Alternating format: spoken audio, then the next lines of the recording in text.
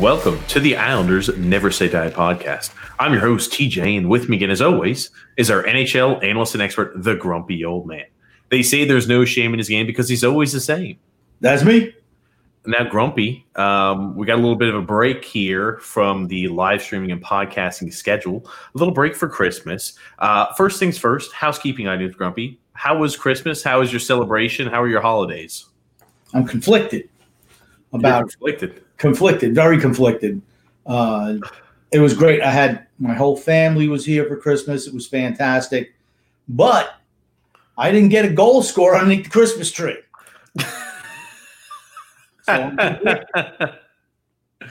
He didn't get a goal scorer on a Christmas tree. Grumpy, who was the goal scorer that was on your Christmas tree list or on your, I guess, Christmas list there, Grumpy? It's not Simon Holmstrom. I can tell you that much. But Mike Hoffman, anybody who's out, anybody could put the puck in the net. I was hoping to get one for Christmas, and I didn't. I came up with Bailey's and Lee's and Croc Nelson's in my stocking. Not very good. Grumpy old man. All joking aside, it was a good Christmas, Grumpy. Very good, thank you. How about yours? Not too bad. Got home, ready to get back to normal life, I guess you could say. Yeah, Grumpy though. There's been some Islanders news here. There's been some hockey news. I guess we can also say. It's been a lot going on, Grumpy old man. But I want to go ahead and bring in Paige to stump the Grump. The segment where we bring in. Paige, go ahead and use, I guess, modern language and dialect to stump Grumpy as well as myself, because we're not up with the times. We don't know all the new lingo and dialect people do use. So, Paige, we're going to go ahead and bring you in here to stump the Grump. Hey there, guys. I have a question for you, Paige. You were not on the last podcast. Is that because the pressure to try to stump the grumpy old man was too much for you, and you had to take a break? Unfortunately, I had a word, but had to spend some time with my family, time off school, so they came first this time. Sorry. Well, you better step up to the plate today. Okay, I'll definitely try to. All right. So my word of the day is high key. Not low key, but high key. Grump, I'll let you take a crack at that first. Again, always me first, because you don't have the testicular fortitude to take the lead on that. I understand. Now, it could be a singing term, hey, sings like in a high key, something like that, like a Bee Gees. I saw a Bee Gees special, matter of fact, in the last couple of weeks, documentary. It was pretty cool. But I know that's probably not what it is. But it could be, but it's not. How about you, TJ? Anything kicking around your head for that? I am going to use the thought process of low key is keeping things on the down low, not wanting it to be known. So high key, I figure, is like you wanting to shout it from the mountaintops, wanting people to know what you're talking about. Is that correct, Paige? It's actually pretty close. Okay. What it is. Go Would you figure. want to use a sentence? Yes. I think it'll help, actually. This is one I don't know. So high key, me and Thomas had a delicious Christmas dinner. I don't know. That's no help. Is it just like factual? Hey, it's true that we had a good Christmas dinner. Very obviously is the correct definition. So I would say it's more in terms of what TJ was saying, like very obviously, like it's obvious. We show it kind of like the opposite of low key, keeping it hidden, but expressing it very obviously. That word sucked, Paige, and it wasn't actually. It was two words. It wasn't one. What? Some of these are phrases. They can't all be one word. Well, all right, whatever. It was an epic fail on your part. I knew what that word meant. Sure. Yeah. You got to go ahead and keep that rep up, right, Grumpy?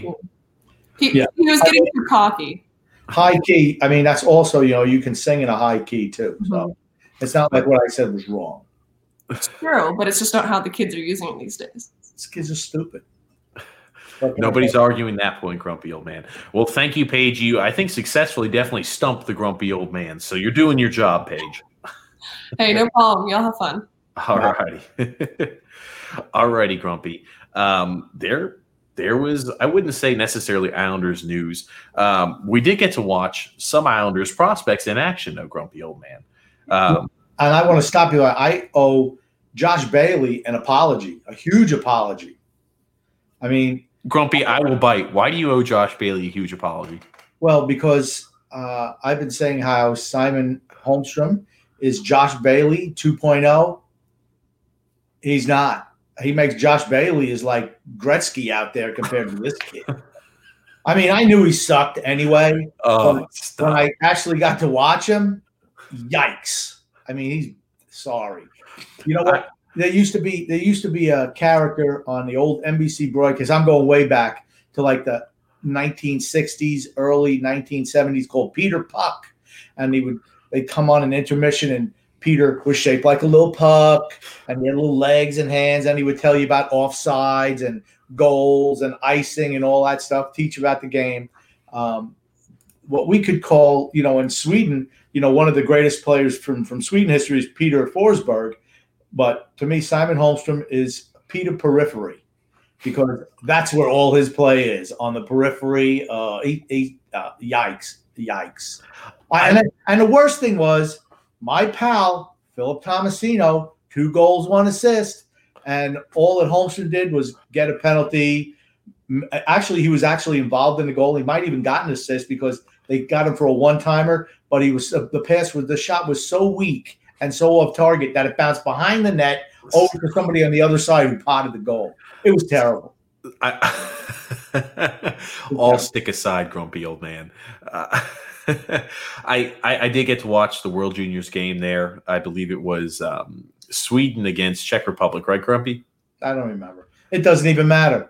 It doesn't matter. Okay, Grumpy. I think it was Sweden against the Czech Republic. I did pick up a few things, and I think it's important when we preface this. He's overage. What is he? He's 20 years old, correct? Is he under 20s or is he 19? He has to be 19 then, right? He's 20 now. He's 20. And, honestly, and, all kidding aside, when you're in the upper age limit for that tournament, you should be the guys who are driving the play. You're like the older guy. I mean, he was drafted in 2019, and he was outshined by a multitude of guys from 2020. I wouldn't say that. When I watched the game, Grumpy Old Man, I think the best way to characterize it is he showed flashes.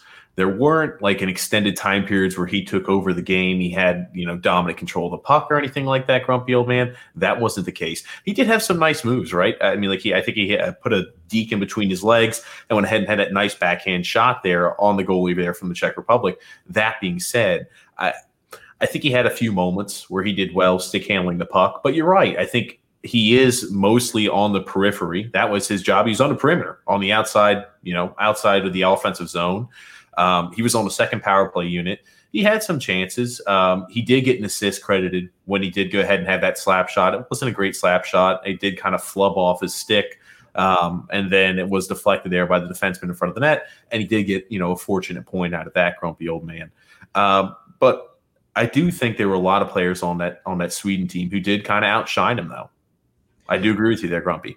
Yeah, I'm going to say that Simon Holmstrom is the perfect draft pick for the COVID world. He was socially distancing from the net. I mean, he never got closer than 20 feet. I mean, I think he's scared of going in there too deep. And, you're right. I thought he was outshined by a number of prospects. It seemed like all of them from Detroit, honestly. That was actually a point I was going to bring up, Grumpy Old Man. Detroit in the last 3 years, I guess they have at least 3 prospects that are on the under 20 World Junior team there for Sweden on their team. Lucas Raymond, obviously most notably, he was the 4th overall pick in this last year's draft. Theodor Niederbach, he was pretty good. He had some good moments. And as well, you saw, I think it was Elmer Soderblom. He also had a few moments where he looked good. I mean, again, he was a bigger guy and he had that nice deke right in front of the net and he was able to put that in. Obviously, it always looks a little prettier when you're able to go ahead and execute that with a goal on top there, Grumpy Old Man. That being said, I thought some players looked really, really great out there. I thought, again, as I'll say it, Holmstrom showed flashes. I want to see that obviously continue to develop more. But to speak to your point, right, when you're older, you expect that player to be dominant, right? It's kind of like imagine a sophomore in college or, college football reference, right? A sophomore in college should always typically be better than that freshman who's just coming in. It's kind of the same exact thing here, right? You expect Holmstrom to kind of take the reins and control things, but he didn't really. Not to my opinion, grumpy old man. But again, it's only one game. Yeah, no. I don't know what's going on your screen. It looks like there's a cat running around in front of your camera. Which, I only mention it because you're so critical of anything going on in my little worldview over here that I just figured I'd bring that up. Yeah, Grumpy. I'll be honest with you, Grumpy. We were out of town, so the cat gets attached to us, and as soon as we come back in, it doesn't want to leave our side. So it will be, I'm sure, a nuisance all podcast, Grumpy old man. See, I look at it differently. The cat missed you. I don't look at him as a nuisance. You should be nice to that cat. I mean, I don't care that he walks in front of the screen at all. I don't care. Provides a little bit of comic relief, right, Grumpy? Yeah, and like I said, I was not impressed by Holmstrom at all. Not at all. I didn't think much of his game, honestly. He's always on the periphery. He made one sequence. He made a nice stick handle move, but he's not strong on the puck. He gets bodied off the puck easily. Gets dispossessed of the puck easily. I was disappointed. I disagree. I disagree with him being dispossessed from the puck easily. I thought he did have a really good stick handling ability. I thought he had good puck handling skills as well, Grumpy. I'm not going to say they're elite level or anything like that, Grumpy old man, but I thought my issue with that is it's not what we needed. And then when I see the guy who I wanted, who's picked the pick right after, come out and produce, it's just frustrating for me. We don't need guys like that. We need guys like Tomasino or Kaliev or McMichael. That's what we needed.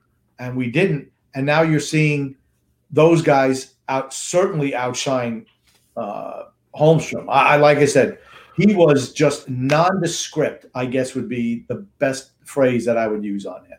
Nondescript. Grumpy old man, and everybody who's partaking in the live stream and also listening to the podcast after the live stream, if you are keeping your bingo cards at home for when Grumpy old man mentions every single podcast that we should have drafted XYZ over Simon Holmstrom, I want you to go ahead and put an X over that square because Grumpy old man took no time at all to go ahead and remind you guys. Hey, but here's the thing, right? The only reason I brought him up is because I actually had to suffer through watching him play. And the longer I watched it, the more and more grumpy I became, honestly, because I'm like, what a waste of a draft pick. What a bust. The worst thing was I had to come on this podcast and apologize to Josh Bailey for comparing this kid to him. Yikes. Oh, grumpy old man. Well, I totally omitted and didn't even mention this grumpy old man. But for the people who are going to be listening and not watching the live stream or the video afterwards, Brish brings up a great point. He says, Grumpy is out of left field with the A's jersey. That's right. I'm wearing it because it's a Reggie Jackson jersey. He was number 9 with the A's. But, I always bring up my friend J.G. Pageau, the greatest number 44 in New York sports history since Reggie Jackson. All right, here's the thing. I can't turn around like that in this position like this unless I was in a car accident. You're just going to have to take my word that it says Jackson on the back, which it does. And like I said, they were my favorite team as a kid growing up with the white shoes. I've discussed this before. And I said, you know what? I'm going to break out the old Oakland A's jersey. They used to have 3 jerseys. They were the first team to have 3 jerseys. They'd wear their greens were their home for the most part. They had whites, which they wore on Sundays, and their yellows. I don't remember when they wore them, but they had the Kelly green, which is this color. They had their yellow jerseys, and then they had the white, which was just for Sundays. And I will say something. If I'm thinking about a quintessential retro jersey, I think it's that light blue color. I get the same exact nostalgic feeling when I see like a Minnesota North Stars jersey, something like that. Maybe it's just that green. It just screams retro to me. Well, they use this. Well, they don't use exactly the same colors. They, a little bit deeper green that they use now. But I always love this jersey. And anybody and of course they had the white shoes. I mean, that's what made them cool. You look at the Astros uniforms where they used to have the star and the orange and, the black and the yellow. I mean, jerseys were great back then. I will say all these jerseys they were all pullovers, not button-ups. Yeah, and all these jerseys have nothing on the Islanders retro jersey for this season, grumpy old man. Actually, all of these jerseys are better than the Islanders retro. I was being facetious, of course. We do also have a comment here from Ken. He says, "Open your wallet, Grumpy, and help Lou sign Barzal." Hey, I tell you what, he's going to get signed. Don't even worry about it. You don't need to worry about that. I don't need to crack open the wallet, let the moths fly out. He's going to get him signed. It's not like he's done anything else but trade away Devon Toews, because he screwed up the salary cap. But hit that bingo card. Oh gosh. But he will be signed. There's no way he's not going to be. Here's the thing. I don't think he can afford not to sign him, and he will be signed. I still think there were some things going on that are holding us up in regards to that. They're going to wait right till the end before they sign him. And you never know. Maybe they can make something work to bring in Mike Hoffman, especially if they plan on putting Andrew Ladd on long-term injury as well. I was about to say, right? I did see an article about that, and I think it was Odds on Isles talking about, Christmas list item, obviously, if Mike Hoffman, what the Islanders would have to do in order to go ahead and bring in Mike Hoffman and what maybe he would cost, grumpy old man. So they have a chance to kind of glance over that. Well, the longer it goes, some guys are signing now as it's getting closer. I mean, right, Tampa was even in worse cap shape than we are, right? And what happened? Kucherov is going to be out for the year. And so they put him on long-term injury, and that's gotten them out of their cap issues. It just has. And, but they're going to get Stamkos back. So even though I think that at this stage, Kucherov is a better player than Stamkos. It means that they didn't have to lose Sergachev or Cirelli or any of those guys. They didn't have to lose them because he went on long-term injury. So it gets their cap situation pushed off till next year.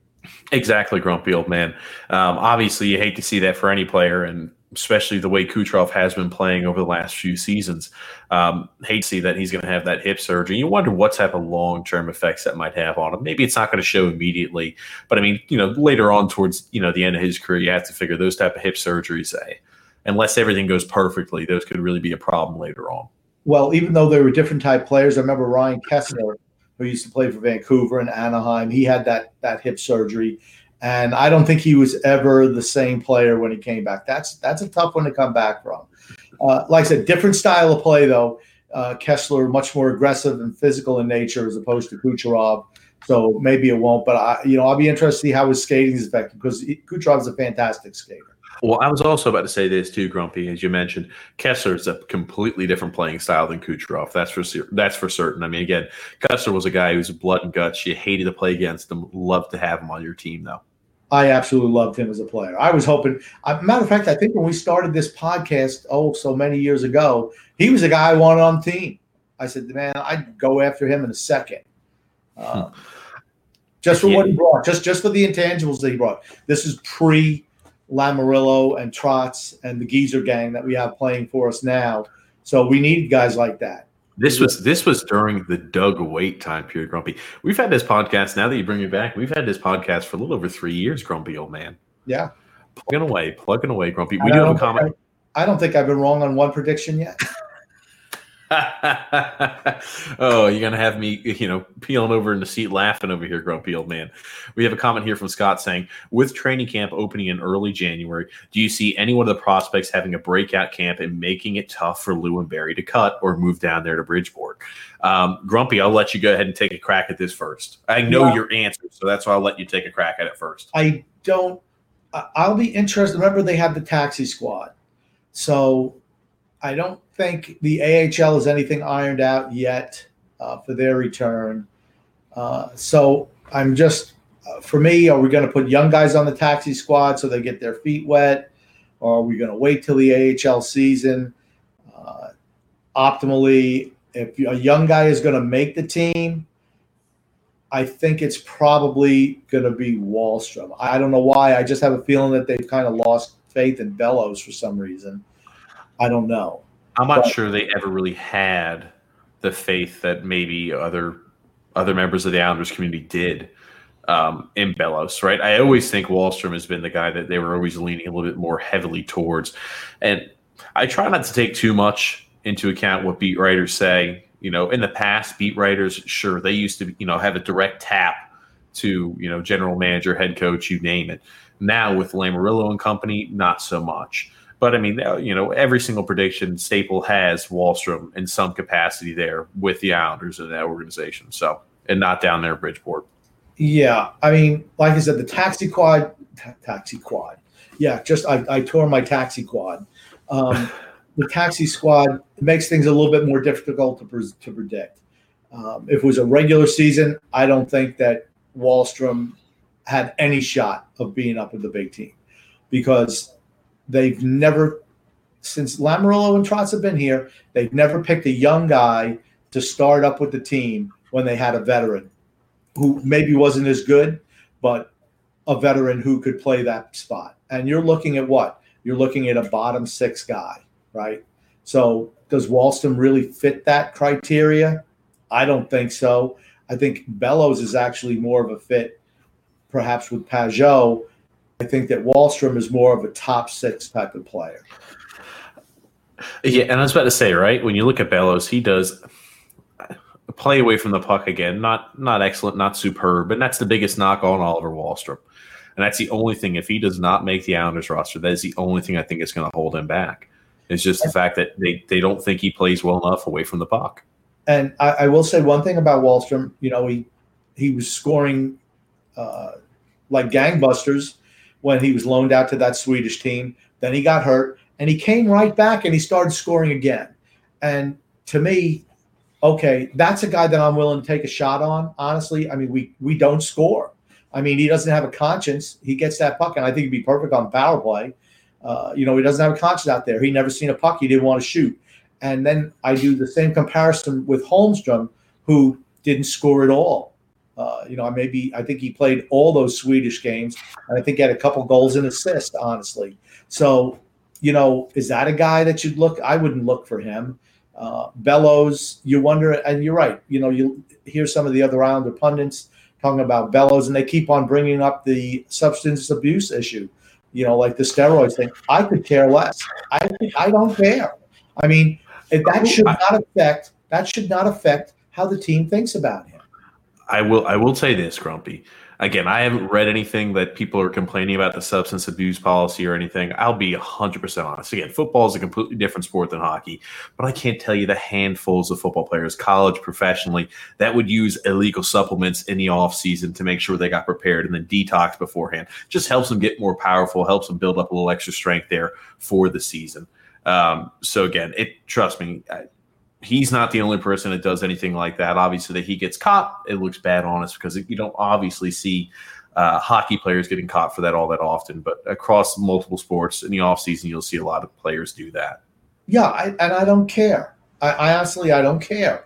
I mean, they're choosing – and the whole thing from the perspective of the player, if you see one guy doing it and you're seeing him get ahead – where you feel that you're better, or maybe you have been better than him in the past, and you see somebody start taking something and you see them becoming a better player and getting elevated over you, I can see why a player would do that. And again, I'm not advocating for, performance-enhancing drugs in any capacity, but, just being realistic about it, players do use it. I never did, but players do use it. The players who do. And it's not like it's a mystery, if they do get caught. And you always, like, when one gets caught, it always makes, the other people who are doing something like that worry a little bit about, their situation as well. Like, oh, I got to worry. Maybe I'm getting drug tested here soon as well. So, I mean, they were always pretty hush-hush about who they drug tested because they obviously wanted to try to catch anybody who was doing that, though, Grump. Yeah, and I think with the Bellows situation, that was when they weren't quite sure what was happening with the season coming back. Perhaps he was done in the AHL. He didn't see any shot of him playing up with the big team, and he was in his off-season training regime. And then, the season resumes. They bring him up to look at him, and, he gets popped. And like I said, I could care less. If you want to do that to your body, that's your choice. Well, Grumpy, we'll leave it at – I'm sorry. There's one other player who I'd like to see get a chance, honestly. I don't think he will, but Josh Hosang. I'd love to see him get a shot, certainly on the taxi squad, to let him be up with the big team. And then, whatever issues you have with him, he would learn, that's another bone of contention I have with this regime. as we discussed before. But if you feel that he's not professional enough, maybe having him up there with the big team practicing and being on that taxi squad maybe would help him in the Lamoriello and Trotz's eyes to maybe be a little bit more mature, because he certainly has something that we lack, which is creativity on the offensive end. Well, I always put it like this. I think Ho-Sang, bare minimum, I think he wants to shoot for taxi squad. I feel like at this point, I'm done talking about Josh Ho-Sang, man. It's been so long. I'm just ready to see. I'm ready to see if he does anything. But you don't want to risk losing guys on waivers for being on the taxi squad. And I mean, so what guys are you going to put in the minors, right? Well, I'll be honest. I was about to say, Grumpy. I mean, Josh Ho-Sang, we don't really have to worry about anybody picking him up off of waivers, because we've done that before and nobody picked him up. So I'm not too worried about that now. Right. I'm just saying maybe for veteran contracts, if you bury a Hickey or a Komarov or a Johnston, you put them in the minors, they have to go through waivers. Mm-hmm. So you have to be kind of careful about that if you want to bring up a bunch of young guys. But myself, I would love to see the younger guys be on that taxi squad, particularly if we don't know when the AHL is going to be starting up again. So I would love to see those guys get a shot. I know we have a whole bunch of comments here, Grumpy, which we're going to be getting to, but I think this one's also relevant to the point we just made. Bruce says also, for Lou not to even punish Bellows for what he did in the AHL for handling, Lou must have gave Bellows, get on a free jail card, perhaps. So maybe it's not as big as a deal as hockey sources are making it. Brandon Gaines, also another longtime listener, says Lou did punish Bellows by bringing him into the bubble, or not bringing him into the bubble. I thought that was an actual punishment, Grumpy old man, by the league. The league sent down that punishment that he was not allowed to participate, so they had to exclude him there from the bubble. So I think that had something also to do with it. My memory's hazy, Grumpy old man, on that particular nuance.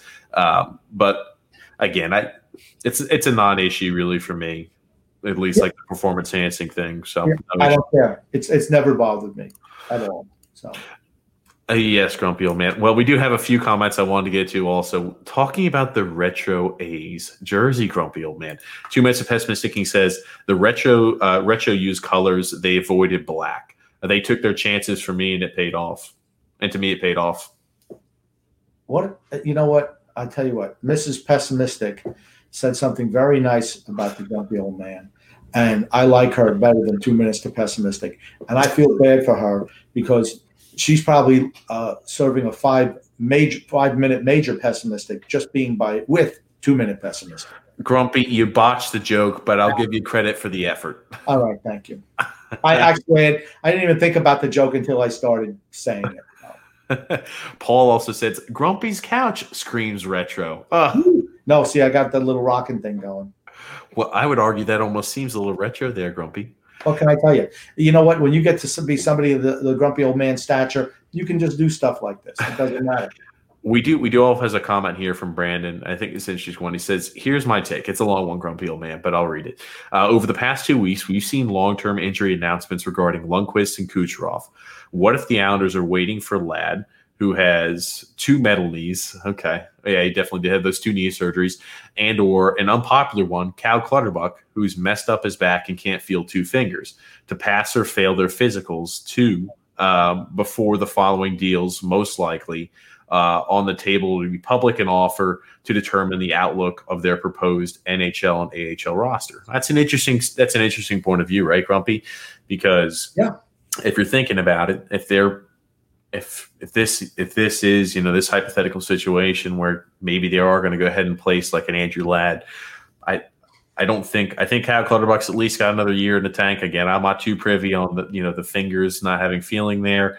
But I will say if they were going to place Andrew Ladd on long-term injury, that certainly would impact what their taxi squad looks like, Grumpy. Yeah, and it means you could bring someone else in, honestly. I mean, there's so many rumors out there on the contract that they're going to offer Barzal.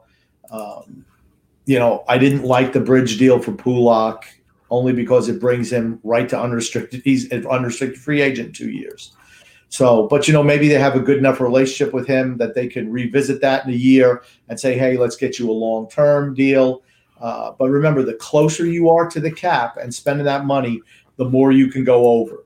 So if you're looking at, Johnny Boychuk and Andrew Ladd, and you bring these other guys in, if you can get right to that, let's say $80 million limit, you can go over by like $11 million to sign somebody else. So, that's the way I'd like to see them do that. I'd like to see him give Hoffman a shot, perhaps. But then you run into the issue, where's Mike Hoffman going to play, right? Is he going to be on the third line? Because he's not a third line player. I mean, are you going to drop Anders Lee down to the second line if Hoffman comes in, and then slide Andrew Bailey? Josh Bailey down to the third line, which I think that would be a pretty good line, honestly. Are you going to sign Brassard back? There's just so many things. I just wish we'd been a little bit more proactive in the off season, because what the physical stature of these guys, and it. I mean, and you could just put them on long-term injury. I just wish we would have been a little bit more proactive in bringing in a goal scorer this offseason. That's all. Well, Grump, I'll put it like it's an odd situation, right? Grumpy old man. Nobody really knows what's going to happen with the season. Brush also does say AHL supposedly is starting up there on February the 5th. Okay. I was about to say. I'm not going to doubt it. I haven't been following closely. I know they haven't started yet. I know they haven't started training camp. So, if they start on the 5th, that's great. I still don't know how they plan on doing call-ups. Is it going to be a 2-week period, before you can bring guys up? I still think all that's kind of up in the air so far. So that's why I think you want to put guys who have a realistic shot of playing on your team. I'd love to see those players be on your taxi squad. On the same token, if you really don't look at them as players on this year's squad, leave them down to the AHL. Again, we talked about it, right? It's more important you actually get playing experience, especially for the younger players, so they get that real life experience there out there on the ice. That's obviously more important than practicing there, with the Islanders. We do have a comment here from John saying, with the crazy schedule in 2021, can the Islanders win the East? Grumpy old man, I didn't even have a chance to finish a statement, and you're already shaking your head no. Tell me what you're thinking here, Grumpy. No, I think we're going to struggle to make the playoffs. That said, all the youngins out there, all, the people who are under 50 who listen to this podcast, you're going to see what hockey used to be like when you used to play teams in your division 7-8 times. It's going to be a playoff game. Every single night is going to be a playoff game because you're only going to be playing teams in your division. Yep, and Grumpy old man, that's why I want to go ahead and bring this up here. Bring it up. Grumpy old man, we have the outlook of the divisions, and we've talked about it before in the past. But in this particular situation, Grumpy old man, the Islanders are going to be playing the teams in the East 8 times apiece. So they're going to be playing the Boston Bruins 8 times, the Buffalo Sabres 8 times, the New Jersey Devils 8 times, the Rangers 8 times, the Flyers 8 times, the Penguins 8 times, and then the Capitals 8 times. Absolutely. And only 4 teams from each division make the playoffs. Yeah. And I was looking, right? If I'm looking, we're trying to take an unbiased opinion there towards it, right? We can pretty much lock away that the Boston Bruins will be making it to the playoff situation, definitely this season. I would say the Washington Capitals, pretty much a lock as well. And I'm going to say, I agree with you, not to jump on you there, TJ. I think Peter Laviolette, as the coach, makes Washington a shoo-in for one of those playoff spots. I just think he's a way better coach than Todd Reirden was. I was about to say, I was never really impressed with Todd Reirden either, Grumpy old man. Again, I'm not sure how much Laviolette's going to help out. I think it is, though, a plus, Grumpy old man. The Pittsburgh Penguins, right? They're going to have Gensel back for the full season. I'm always kind of iffy on the Penguins. I'm just ready for, to see when they kind of start to fall off, Grumpy old man, right? Their star players are starting to get a little up there in age. I'm ready to see how that's going to impact them. If it does this season, maybe it's going to be a few years from now. I'm not exactly sure, Grumpy old man. They're always a team that I put on the bubble. I think the Islanders, Grumpy old man, I feel more confident than you do. I think they are in a prime position to make the playoffs. I really do. I think we've improved at net from this offseason. I think maybe we took a little step back for the beginning portion of the season on the defensive side of the puck. I think maybe towards the end, maybe Noah Dobson will be sort of similar there to, Devon Taves' production on the defensive as well as the offensive side of the puck. And when it comes there to the offensive side of the puck, grumpy old man, I don't think we took a step back in that category. Yeah, I'm going to say we're going to fall between 3 and 6. I think that Philadelphia, as much as I despise them, and I do, I hate them, Carter Hart makes them infinitely better. I thought we saw last year where they were really hot going up to playoffs, and he was really good in goal. And that's the one thing the Flyers, they struggle on defense and in goal. Now they have the goalie, and he's young. I mean, he's only like 21 or 22, and I think that really helps them. I think the Rangers are going to be better. That's what I was about to say, right, Grumpy? If I'm thinking about teams I'm worried about, the Flyers, I think the Islanders match up pretty well against the Flyers. I really do. I know Carter Hart's continuing to grow into that role. I think they're the Rangers. As much as we hate the Rangers, as much as us Islanders fans hate the Rangers, I think that's a team they're going to continue to take steps forward this season. I really do. With Shesterkin and that, I'll be interested to see how he does now that he's been dubbed, the starter, the guy, how he continues to carry the load. I think he will. But it's going to be interesting and kind of fun to watch that rivalry between Sorokin and Shesterkin this season. Well, we play the Rangers the first 2 nights of the year. Yes. So, I mean, fans are in for a treat. Okay, it's great when, we get to play Connor McDavid, this, and we get to see, John Tavares from Toronto. You're going to learn to hate every team in the East. Absolutely hate them. And by the end of the year, all I can help is that it really stokes up those rivalries because, like I said, it's a player. Every single game that you play has playoff implications. I'm not saying that they did in the past, but every 2 points that a team gets against you, that's like a 4-point swing right there. And it is going to be so exciting, and I think we're going to see a lot more physicality. At least I hope we are. I'd love to see a bunch of battle royales out there, a lot of brawls.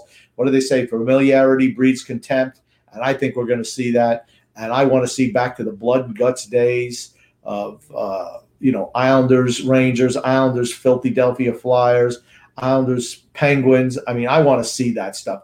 Islanders and the Big Bad Bruins. I think you're going to have so much fun. Everyone's going to have so much fun watching. I'm looking at the other divisions and saying, man, oh man, there are going to be some battles in those divisions too. It's going to be good. And here's one thing: Toronto will make the playoffs. And Grumpy, before we jump too much all over the place, I did want to talk a little bit more about the East. I know you got excited. I know we're talking about these rivalries, and I think it is. I think you're right to your point. I think we are going to see a lot more vigor back into the game of hockey. Hopefully, a lot more, hatred towards other fan bases, friendly hatred. That's always good. I think it's always playful. It's playful banter. But when we talk about the East, I don't think the Buffalo Sabres really are a threat as of right now. Neither really are the New Jersey Devils. But, you wonder if the Rangers are going to be able to continue to build off of what they put together towards the end of last season, as well there as the Flyers, right? The Flyers put together a really, really good run there towards the end of the season.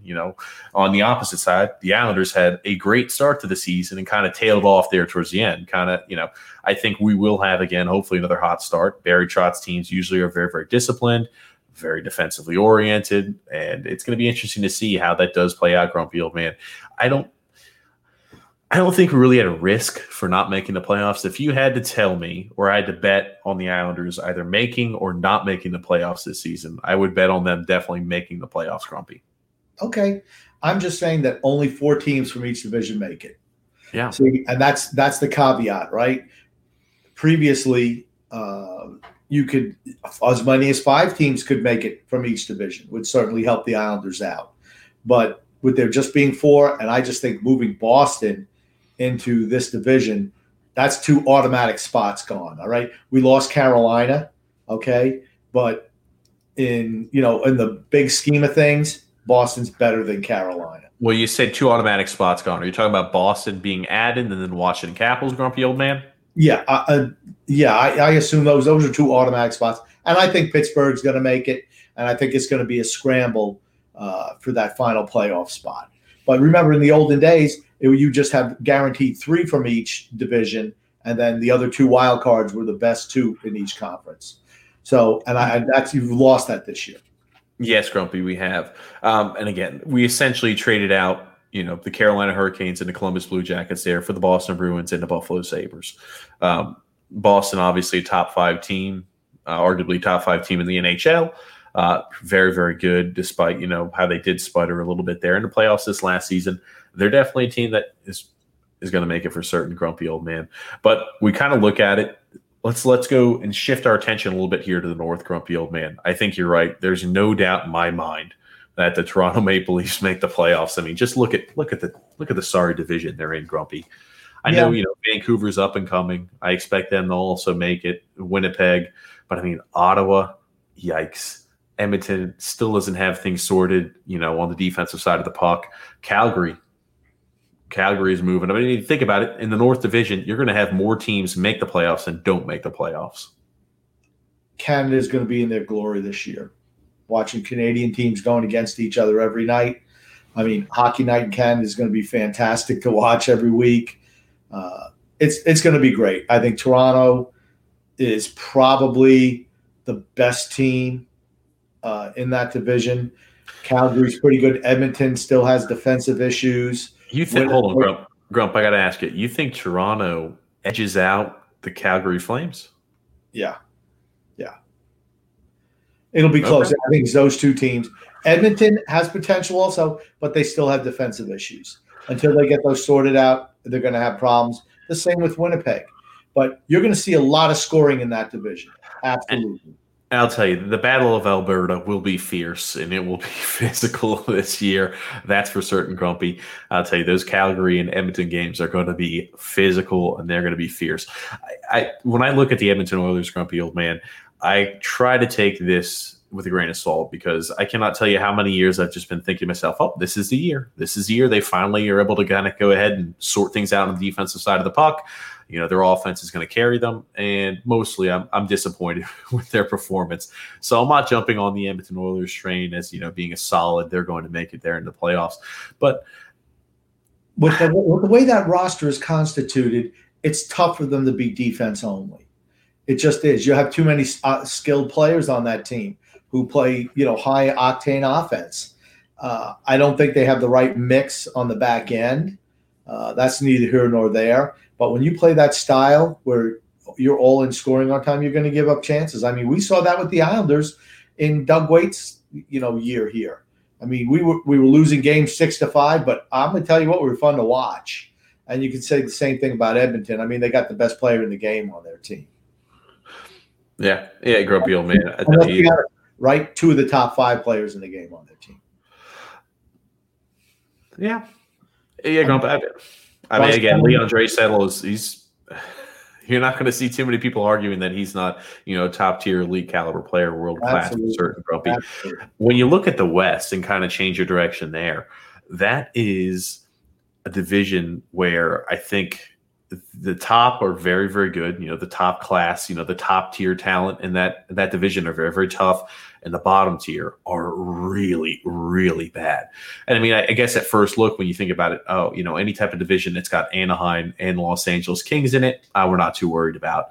And even the San Jose Sharks, I mean, they fell off the face of the earth last season. But again, you've got the St. Louis Blues.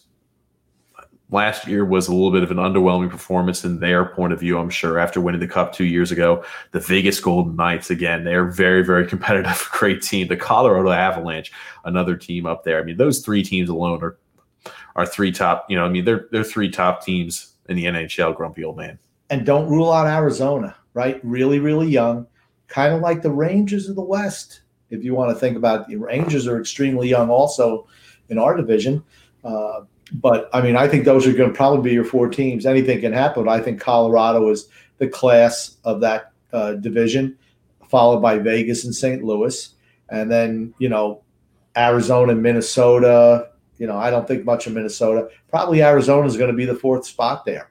I mean, it's going to be fun to watch. And like I said, the one thing we can't underestimate is the physicality in each of these divisions. Since you're playing each other every night, I think games are going to be more physical, and who can stay healthy. I think that's really, really key. Oh, for certain, grumpy old man. And we kind of shift focus a little bit here to the Central. This is a division where I'm thinking to myself, man, the Central is besides obviously the Tampa Bay Lightning, that's a division where you're thinking to yourself, if you're a team even like a middle of the road team like a Florida Panthers or Columbus Blue Jackets, you're thinking to yourself, you know what, there's a very high likelihood that I could still make the playoffs, because you look at that Central division. I know everybody loves the Carolina Hurricanes. They're like the sweetheart. On all these power rankings, they always put the Carolina Hurricanes in the top 10. I don't see it personally. I think they probably will make the playoffs in some capacity, but the Chicago Blackhawks, let's be honest, they're not ready yet. They're not ready yet. I think Carolina will make the playoffs. If they had a goalie, I think they would be really good. But you got to look at the top two teams, right? It's got to be Tampa Bay and Dallas, right? The two Stanley Cup teams from last year. That has to be your two favorites. And then after that, it's kind of a crapshoot, right? I mean, Florida, are they good enough defensively? No. Detroit is still bad. You wonder, grumpy old man, you wonder if Nashville's window kind of closed. Yeah, that's what I'm afraid too. Yeah, so again, I think the East, top to bottom, is a really, really competitive division. I really do, grumpy old man. I think no matter what division you're in, you're going to see that contempt and hatred be, just revitalized for these teams that you're going to be playing, 8 times a year as of right now. I'm definitely looking forward to a grumpy old man. Right. I mean, think about it. If you're playing each team 8 times as opposed to just 4 max for your division, which is what it's been previously, it's going to be great. And you're going to see a lot of games back to back, which also breeds a little nastiness to those series too. Mm-hmm. Absolutely, grumpy old man. But yeah, we'll go ahead and remove this. I just did want to go ahead and talk a little bit and have a little bit of a visual aid, grumpy old man. I don't know if you noticed, the first time we had a little bit of the sharing of the screen, a visual aid here for us, grumpy old man. Well, TJ does all those things. Actually, I think the more that my face is on the screen, it's better for this live stream. But, I'm going to go with whatever you say. Oh, grumpy old man. I'll tell you, the sense of humor, grumpy old man, it never ceases to amaze me, grumpy.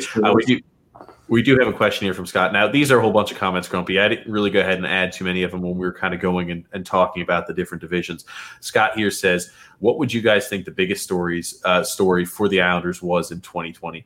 I think it was Lou getting Sorokin over to North America and signing him to an extension. Grumpy old man, I'll let you take a crack at this first. Yeah, I would think getting to the Eastern Conference Finals was the biggest story for the Islanders.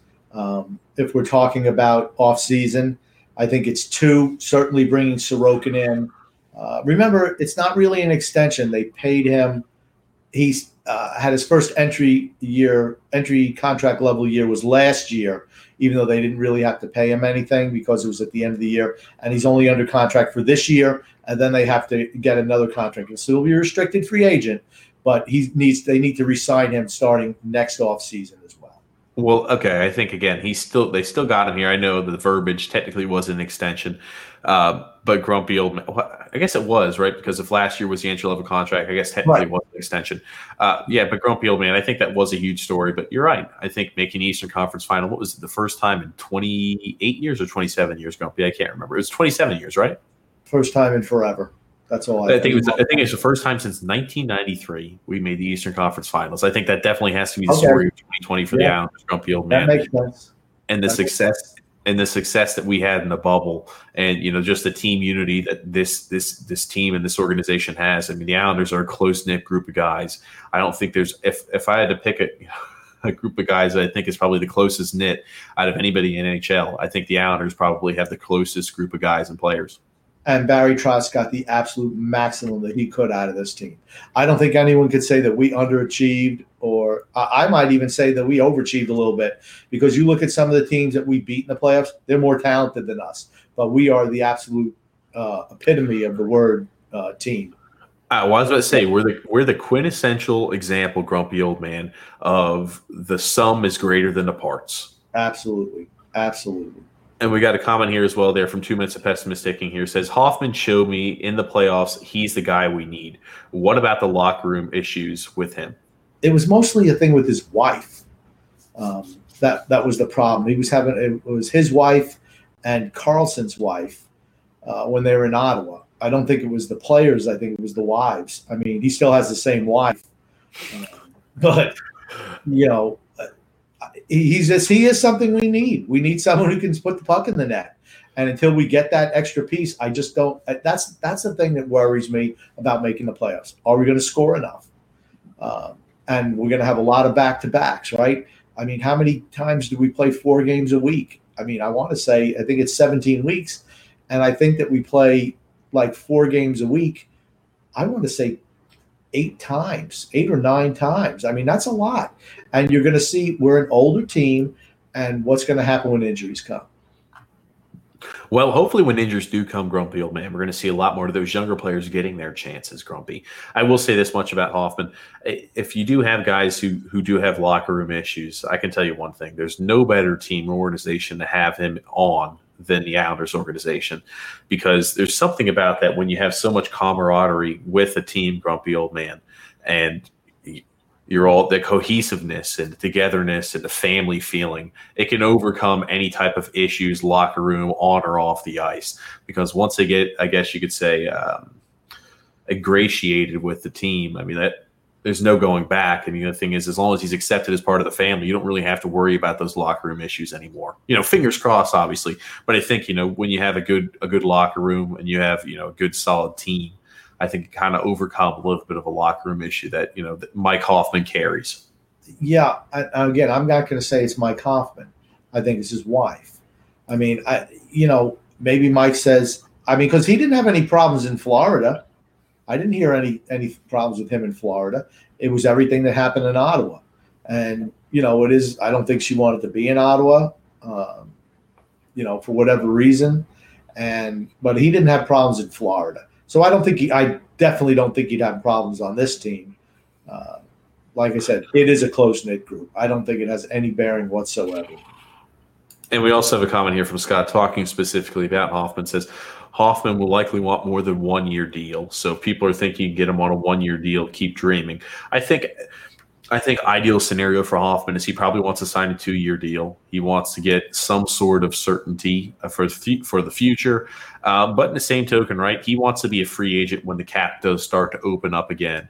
And some of these teams do have their cap situation on the wraps. A lot of these players who are signing, or that were free agents and, we're looking for a deal to kind of tide them over until the cap starts opening back up. We're signing 2-year deals. I think optimally he probably wants to sign a 2-year deal as well, so he can try to maximize his earning potential here throughout, the remainder of his career, which is kind of, coming towards the end. The problem that he's going to have, and a lot of older free agents are going to have, is the fact that they're in their 30s and teams are not going to want to give them term. The closer it gets to the regular season, why would you give Mike Hoffman a 3 or 4 year deal at his age with the current financial climate? Oh, I was about to say they're not going to. I think he's probably going to get more of a 2-year deal, Grumpy. And he might want that, but that doesn't mean he's going to get it. And like I said, the closer you go, where all these teams are kind of set, the less money you get. I was about to say, the closer you get to the actual start of the season, the more the player has to be willing to compromise and the team has to be willing to compromise, if you catch my drift, Grumpy. Right. Who was the biggest free agent name out there this year? Taylor Hall. And how he signed a 1-year deal. Because the money's just not there. It's just not there. Mm-hmm. And I'd love to see the Islanders get him, take a flyer. I'd be willing to give him a 2-year deal. I mean, so what? You just don't have to protect him in the off season. I mean, you don't know how he's going to work out, where he's going to be.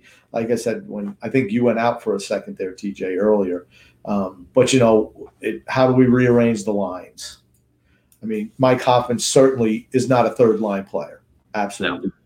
No. Again, like you always wonder, you got the Swiss Army knife there and Josh Bailey, so you do wonder. But again, there's a lot of different variabilities, Grumpy. There are. I'll be interested to see if we bring in a guy like Hoffman, though. We have so many guys locked up to long-term deals. It's tough to just bring guys on without being able to offload some of those other guys. I mean, we just have too many of those guys, too many Jags, as I like to call them, who make a lot of money for long-term. I mean, it hurts you for bringing somebody in. I mean, they're not going to break up certain lines. It's like they're set. And I'm like, I don't believe in that ever. I mean, here's the thing. We're not good enough where we should have set lines on this team. I think certain lines should be set. But again, you do see if we need to kind of jumble the lines up. I think that a lot of our players do have experience playing with other members of the organization, so it's not like as much of a jolt of a wake up call because I think they have experience with other players. But Grumpy, we also do have a comment here from Islander since '77 here on Twitter. He says we could still take a flyer, and I'm gonna butcher this name, and I always do. It's Anethisu, right, Grumpy? I butcher that name all the time. Anethisu. Okay, gotcha. He's still out there and wouldn't cost as much as Hoffman. Why not? I heard they were interested in him. I heard they were kicking the tires on him as well. Again, he was a 30-goal scorer before last year when, he went to Edmonton, I believe, and a shortened season as well. Right, and his production fell off. If you could take a flyer on the guy like that for 1 year and see what happens. The whole thing is you can't pay him a whole lot. That's the whole thing. It's like you can't afford to pay him a whole lot. But, as it gets closer and closer to the season, these guys are going to want to be signed somewhere. They're not going to want to be sitting on the sidelines. I mean, that's what happens. Who blinks first, a team or the player? It's always the player. Well, I was about to say, especially as you get closer like this. Let me put it another way. It's not going to be our team that's going to blink. I'm going to guarantee you. You're not going to see Lou Lamoriello blink. And honestly, that's good, right? When you have a guy who can negotiate and could make sure he gets stingy deals out. I've got no problem with that at all. Doesn't happen with all the players that we've signed, obviously. But Lou has blinked before in the past, grumpy old man. Obviously, we weren't able to get Panarin. I think that's when we kind of saw that, all right, I'm in a compromised position type of reaction there from him. Yeah, he didn't blink on that, though. He offered him the most money. Panarin just didn't want to come here. I mean, more the reaction of getting Lee back and what we had to do for Lee. I thought that was a little bit of a blink because, I mean, obviously the amount of term. Oh, I totally forgot that we brought him back because of that. That's right. But now Lamoriello did say that he would have brought Lee back anyway, which I think he's lying. No. But that was – man. I didn't want to put a damper on your day, Grumpy. We just had Christmas 2 days ago, Grumpy. I'm sorry. I didn't mean to put a damper on your day and remind you. I mean, just think about how great a line of Panarin and Barzal would be. Holy my gosh, that's what we need. That's type of player we need on this team. Well, Grumpy, we're not dreaming right now. 2 Minutes of Pessimistic also says we're going to lose 8 times to the Bruins. I'm not so sure about that. Not true. I bet we go 2-6 against the Bruins. I'll be honest. If we get away with playing the Bruins and we end up with a 50-50 record against the Bruins, I will look at that as a more than successful exchange between us and the Bruins this season, Grumpy. We've played them pretty well the last couple of years. We really have. So, that's the whole thing. Previous to that, the Bruins just owned us. But the last couple of years, I thought we played under Barry Trotz. I think we played pretty well with them. We also have a comment here from Brandon Gaines. He says the Rangers are very weak in the middle, and their defense, not named Fox, is also very weak. Barring any injuries, no chance that Rangers go above us in the standings. Well, the whole thing is their defense is young. So if their players take a jump, that could solve that problem. I think the Rangers have done a really, really good job of turning over their roster in the last couple of years, considering where they were to where they are now. I think they've done a really good job. Their front office has been really good. I will say this much, Grumpy. I always do wonder with those teams who do kind of sneak into the playoffs, just the same way the Columbus Blue Jackets did, the same way really the Rangers did this last season after they lost all those pieces. I mean, they obviously lost Lundqvist and they did the rebuild. So a little different with the Rangers than it is the Blue Jackets. But you always wonder if after they do kind of get to that point, if they kind of have a little bit of that sophomore slump, they kind of take a little bit of a step back, Grumpy. So that's something we can definitely watch for also. Well, the Rangers did not make the playoffs last year. So, that's right. I'm sorry. They were coming on hot like they were going to make the playoffs. Oh, well, technically they made it toward the play-in round and then didn't actually make the playoffs, right, Grumpy? Right. Yeah, I don't unless you're in the final 8 teams, the play-in round's the play-in round. It doesn't mean anything, I don't think. You didn't make the playoffs. But that said, the youth that they have on that team and the fact that they've turned around in 2 years is impressive to me. It really is. And like I said, if their defense grows up a little bit, they're going to be a tougher out. They really are. Now, that said, in your fantasy hockey leagues, I'm definitely picking Matt Barzal because he absolutely owns the Rangers, and that's a good. You're playing them 8 times a year. That's good for your fantasy team. Matt Barzal, and also Anthony Beauvillier also has performed really well against the Rangers, if I do recall correctly as well. So both of those players obviously playing the Rangers 8 times next season always puts a big smile on my face. Yeah, Beauvillier is not a guy I'd normally pick up, but maybe if you want to mix and match on a certain night for him, he comes in, that's fine. But Matt Barzal, certainly, his stock is going to go up. Got a comment here from John as well saying, as deep as we went last season, it seems like Grumpy's writing us off very fast. Grumpy, I agree with him, right? We did go very deep. I think we're going to have a great start to the season, which is always important. And a Barry Trotz team is not a team that really gets into skids and slides a lot. I will say he's been our head coach now for 2 seasons, and that slide that we had, the 7-game losing streak that we had right before the postseason started and the bubble started last season, was the longest losing streak we've had under Barry Trotz.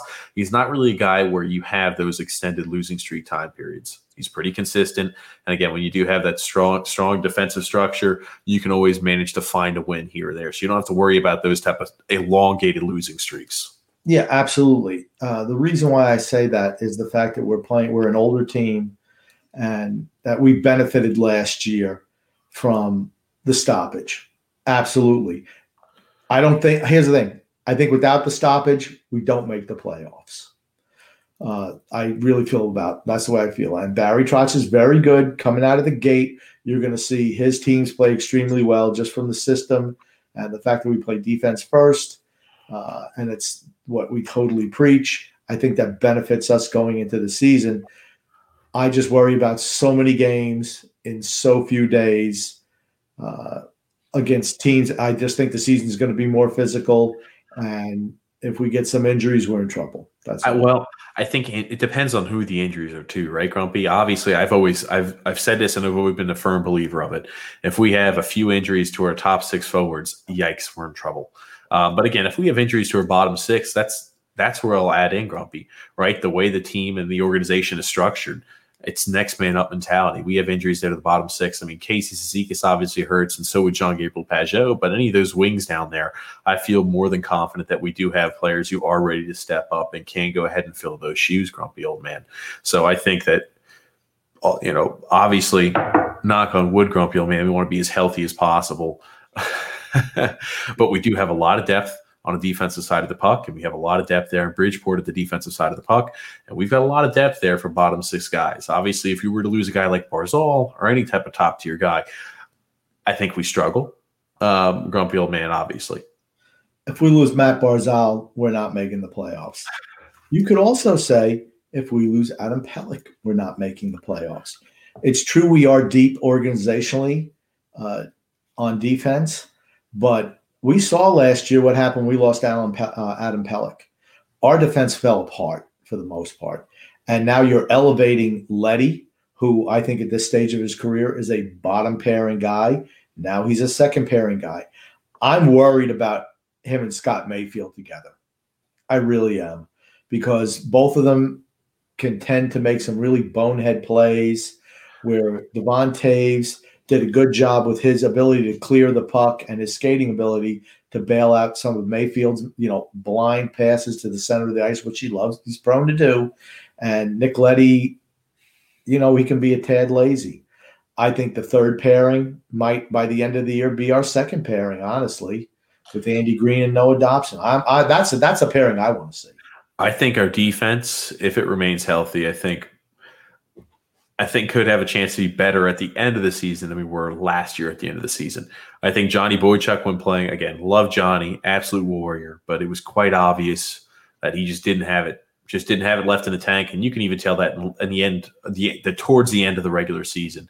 I mean, I can't tell you how many times you saw him get skated around. He looked like a turnstile. Again, the game passes everybody by at one point in time or the other.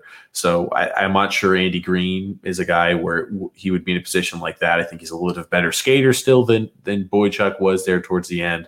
That being said, again, you're right. Adam Pelech is an unsung hero, one of the most important integral pieces of this Islanders team. If he goes out, I think you're right. That's a big, huge glue piece that the Islanders would miss. I think one thing we have to concern ourselves with While also losing Devon Taves, you don't have your quarterback on the power play. It can't be Nicoletti. It cannot be Nicoletti. I mean, when he's at the point for that power play, it's like it moves at a glacial pace. I mean, you just can't have it. I want to see Noah Dobson on the power play. Absolutely. I know they're going to be – he won't be on the first power play, but he's going to have to be the quarterback on the second power play. When the kid shoots a puck, it gets on net. So, I mean, that's all I know. Yeah, grumpy old man. I'm reading here a few comments. Brish Kingshaw also says here regarding Panarin that we mentioned a little earlier, it had a lot to do with Panarin's wife. She wanted to work in this city, not on Long Island. That's just stupid. Well, here you go as well there. Scott also chimes in saying, hey, also certain parts of New York City has a large Russian population, so you also figured that had to do something with him going there also. Again, grumpy old man, right? I'll be honest, when you're highly sought after, you kind of think to yourself, all right, what type of things help my personal life better? Maybe he feels confident there. The Rangers, I mean, hell, they've had quite a few early top 5 picks, and if they're able to cash in, I mean, that's a lot of offensive talent that he's going to be paired up with and teamed up with. So you never really know, grumpy old man. I think going forward, I'm stoked about the Belmont Arena, grumpy old man. I think that was an excuse that people had for a long time as to why the Islanders couldn't get a big name guy, right? You play in 2 different arenas, you play here, you practice here. You saw those excuses all over the place. Once Belmont Arena is there, the excuses for that are completely over. Okay, I have a question. Why does Panarin's wife have to work? He makes $11.5 million a year. I mean, I don't know what she does. I don't know what she's a model. Maybe she wants to work. That's what I say. New York City is maybe a modeling. She's a model? I don't know, Grumpy. I don't know what she is. Maybe she's an accountant. Maybe she's a lawyer. I don't know, Grumpy. We played half our games in Brooklyn last year. I mean, what does it matter? I mean, she can live. I mean, she could take an Uber somewhere. She could probably get a helicopter and take her somewhere she wants to go. I don't know. I just think he just wanted to play for the Rangers. I just think he wanted to play for the Rangers. They're the marquee New York team. Why, that's just a fact. I'll say, anytime you throw Madison Square Garden in there, it always has a certain rep. So yeah, and he's good. He's real good. I would have loved to have him on our team. Now Mike says here, Bodie Wild is coming, but he hasn't played hockey. He hasn't played a lot of hockey as of late, but he's coming. Now I think Bodie definitely needs at least probably 2 in the A. I mean, he was, last year he was a healthy scratch for a good portion of the season where they went ahead and decided to go ahead and send it back to the Saginaw Spirit in the OHL. So I think, you're going to see Bodie Wild down there in Bridgeport for at least a full season, probably 2. He has no shot of making the team this year. No shot being on the taxi squad. He's going to be in the A, absolutely. And I think this year definitely, and next year probably too. I'd love to see them transition the young guys in, but you got to remember, right? Mayfield, the expansion draft is going to have a bearing on this too. If I was the Islanders and we're protecting 3 defensemen, because I'm assuming that's what they're going to do now. To me, it's Mayfield, Pulak, and Pelech. I expose Leddy. You don't have to protect Dobson, and you don't have to protect guys like Wild or any of those guys who are just too young. And then if you could transition some of the younger guys in, that's what I'd love to do. But I'm gonna let you know something, Grumpy. There's no way they're not going to protect Nick Leddy. I know that's what you would do. I'm just saying, Barry Trotz raves about Nick Leddy all the time. They have no plans at all to ever trade Nick Leddy. There's no way they're going to expose him. As much as this is what you'd like to have happen, I just don't think it's realistic. Well, it's just foolish. So you're going to let somebody go or not protect someone who makes less than $1.5 million a year, is on your second pairing, and is 2 more years at that contract. I mean, I just think it's foolish where you have Leddy who's making $5.5 million a year. It's just stupid. And he's in his 30s and he's finished. Well, I'm going to stop you. There's so many pieces to digest. I want to go back to a point we've made in the past, right? Josh Bailey is a guy that, if not protected, he is an ideal player for any type of expansion team to pick. A guy who's on a very manageable contract, a guy who's a true professional, has a lot of experience. Obviously, I don't want to see Josh Bailey go, but that's a guy, if you don't protect, I think that the Seattle Kraken would be more than happy to go ahead and take. I mean, you're right. Bailey does everything, right? From penalty kill to power play. He's a Swiss Army knife. He's a guy that every single team, an expansion team, would love to have. So it all depends on who they protect or don't protect. I would argue, even if you don't protect a guy like Nick Leddy or Scott Mayfield, if you leave a guy like Josh Bailey available, I think, the Kraken might be more prone to pick a guy like Bailey, to be honest. Well, I think you're going to see a lot of side deals. Yeah. Because remember, the Kraken is going to have to hit a salary cap floor also. And teams are going to want to dump salary. So if they're smart, they can pick up some real good draft capital and put a guys maybe or have some bad contracts. I don't think Josh Bailey's contract is that bad. The term is too long. I don't think his contract's bad at all, Grumpy Old Man. He's only getting paid $5 million a year. Yeah, but it's the term I'm talking about. He's going to be 3 years left? Yeah, and after this year, it's going to be 2 years, or is it 2, or is it going to be 3 years after next year? I'm not sure. Yeah, I think he's going to be like 34 when it's up. You don't want a bunch of guys who are in their mid-30s taking up salary cap space, but you're going to probably have to give something up. I mean, here's the thing. If I was them, I'd take a 27-year-old Scott Mayfield who could play defense pairing over Josh Bailey. Now, if you're asking me if it's Leddy or Bailey, then I have to think about it, right? I mean, but you're not – Mayfield's a no-brainer if he's exposed, an absolute no-brainer. I got greedy, Grumpy. You apologized to Josh Bailey today. I thought you were going to be more pro-Josh Bailey, but I overstepped my boundary. I did not rip him at all. Oh, no. No, I'm just saying I think it's a no-brainer. I think Josh Bailey is an extremely talented player. I think that all right. He's not, just because I said I apologize because he's better than Simon Holmstrom does not mean he's a really great player. He's not. I think he's talented, Grumpy, and I think he's a Swiss Army knife. He's exactly what every single expansion team would love to have. He can play on the power play, can play on the penalty kill, can play anywhere from the first to third line. He's a guy who's on a very manageable contract. He's got that veteran leadership that you want. I think he's one of those pieces that if you're building a franchise and you got an expansion draft, he'd be one of those guys where you'd think, yes, absolutely. He'd get me closer to the cap floor, and he actually brings value to the team. No. No. Let me put it like that. Maybe what did I say, Grumpy? Maybe he's not extraordinary or anything like that. He's a Swiss Army knife though. He's a jag. He's a jag. He's a jag. He's the king of the secondary assist. That's what he is. Grumpy. All right, we do have one more comment here from Mike saying, "Is Ho-Sang stealing a spot this year, Grumpy Old Man?" I'd love to see him get a spot. I just don't think they want him on the team. I don't even know why they signed him. Why would you sign him? Maybe again, why would you just let him walk for no reason, right? You sign him for the last year of his restricted free agency, and if he does get any type of playing time, if he pans out with his taxi squad, maybe he's able to go ahead and build up some type of trade value. I think long term, I don't think they have any plans with Josh Ho-Sang being a part of the Islanders organization. I just don't. I would be shocked if they did have any type of plans for him.